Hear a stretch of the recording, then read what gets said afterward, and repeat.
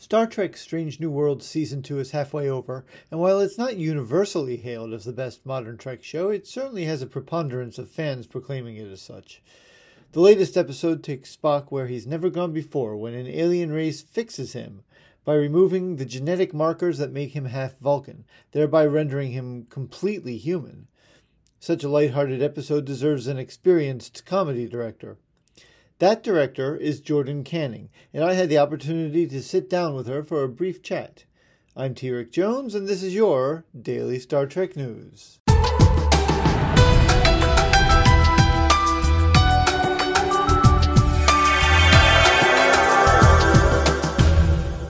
I mean, you're a very versatile director. You've directed comedy, you've directed music videos, but you're known for having directed comedy, like Schitt's Creek. You were on Schitt's Creek for 2 seasons. Yeah. How is directing comedy for Star Trek different from directing comedy for a comedy like Schitt's Creek? Yeah. I mean, it's so fun to blend. I was saying this to someone earlier where, I'm drawn to genre blends. I love sci-fi comedy. I love horror comedy. I love fantasy comedy. Those are kind of the stories and tones that I gravitate towards because I love big, fantastical worlds but I'm not like, I don't really want to watch Game of Thrones. If Game of Thrones was a comedy, I'd be like, I'm in. I want to watch that. But they're really kind of like earnest, serious, dark, dramatic. Like after a while, I'm just like, come on, can we just get a bit of levity, please?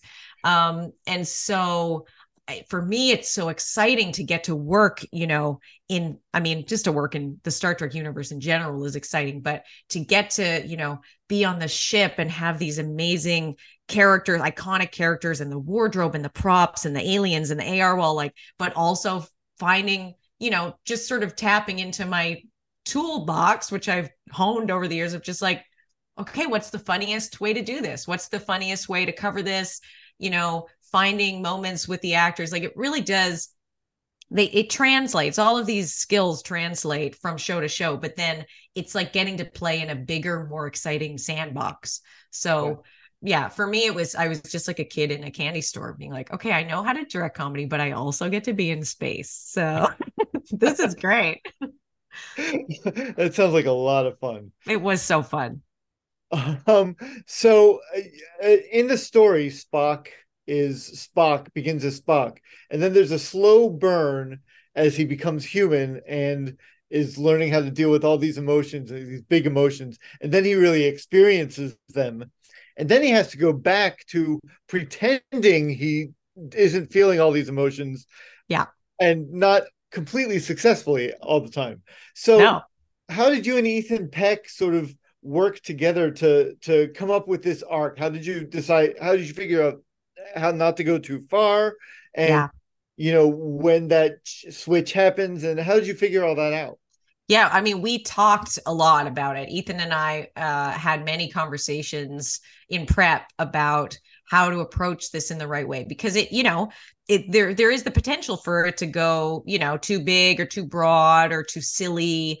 But we both kind of were very determined to make this as funny as possible, but also as grounded in the reality of Spock and his character and experience as possible as well. So, we actually came up with a sort of a numerical scale from 0 to 5 of like 0 is the most Vulcan and 5 is the most kind of extreme unhinged human.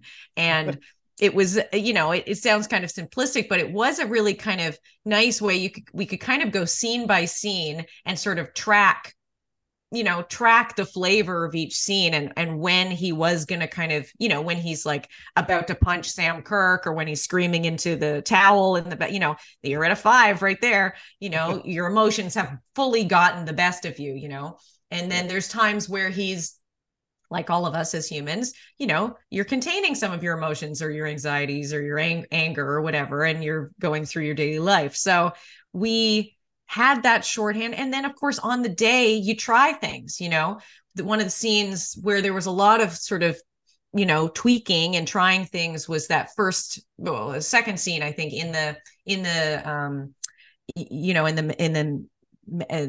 when he's woken up, he's already woken up, and Pike and M'Benga are like, okay, this is what's happening.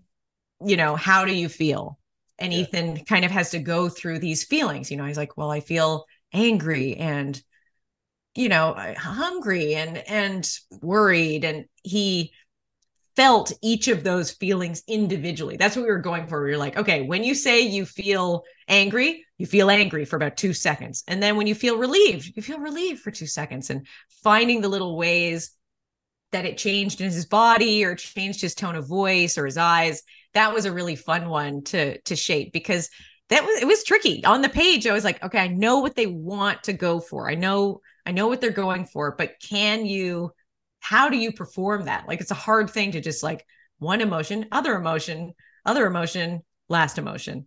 And Ethan pulled it off. He's an amazing actor. He's so flexible, and so he cares so much about Spock and doing the role justice, and really digging in deep and finding every little moment to make sure all the pieces feel in place.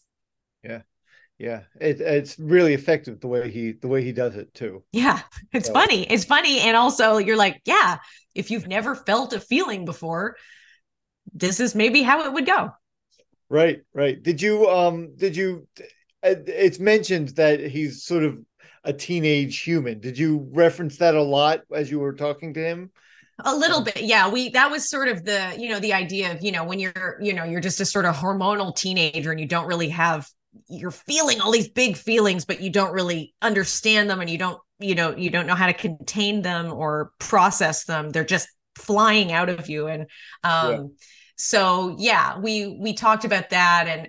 And I mean, I also think there's a sort of funny thing, like, because his mom shows up, and I mean, it happens for T'Pring too. Like, I find when I'm around my parents, I revert into like a teenage version of myself.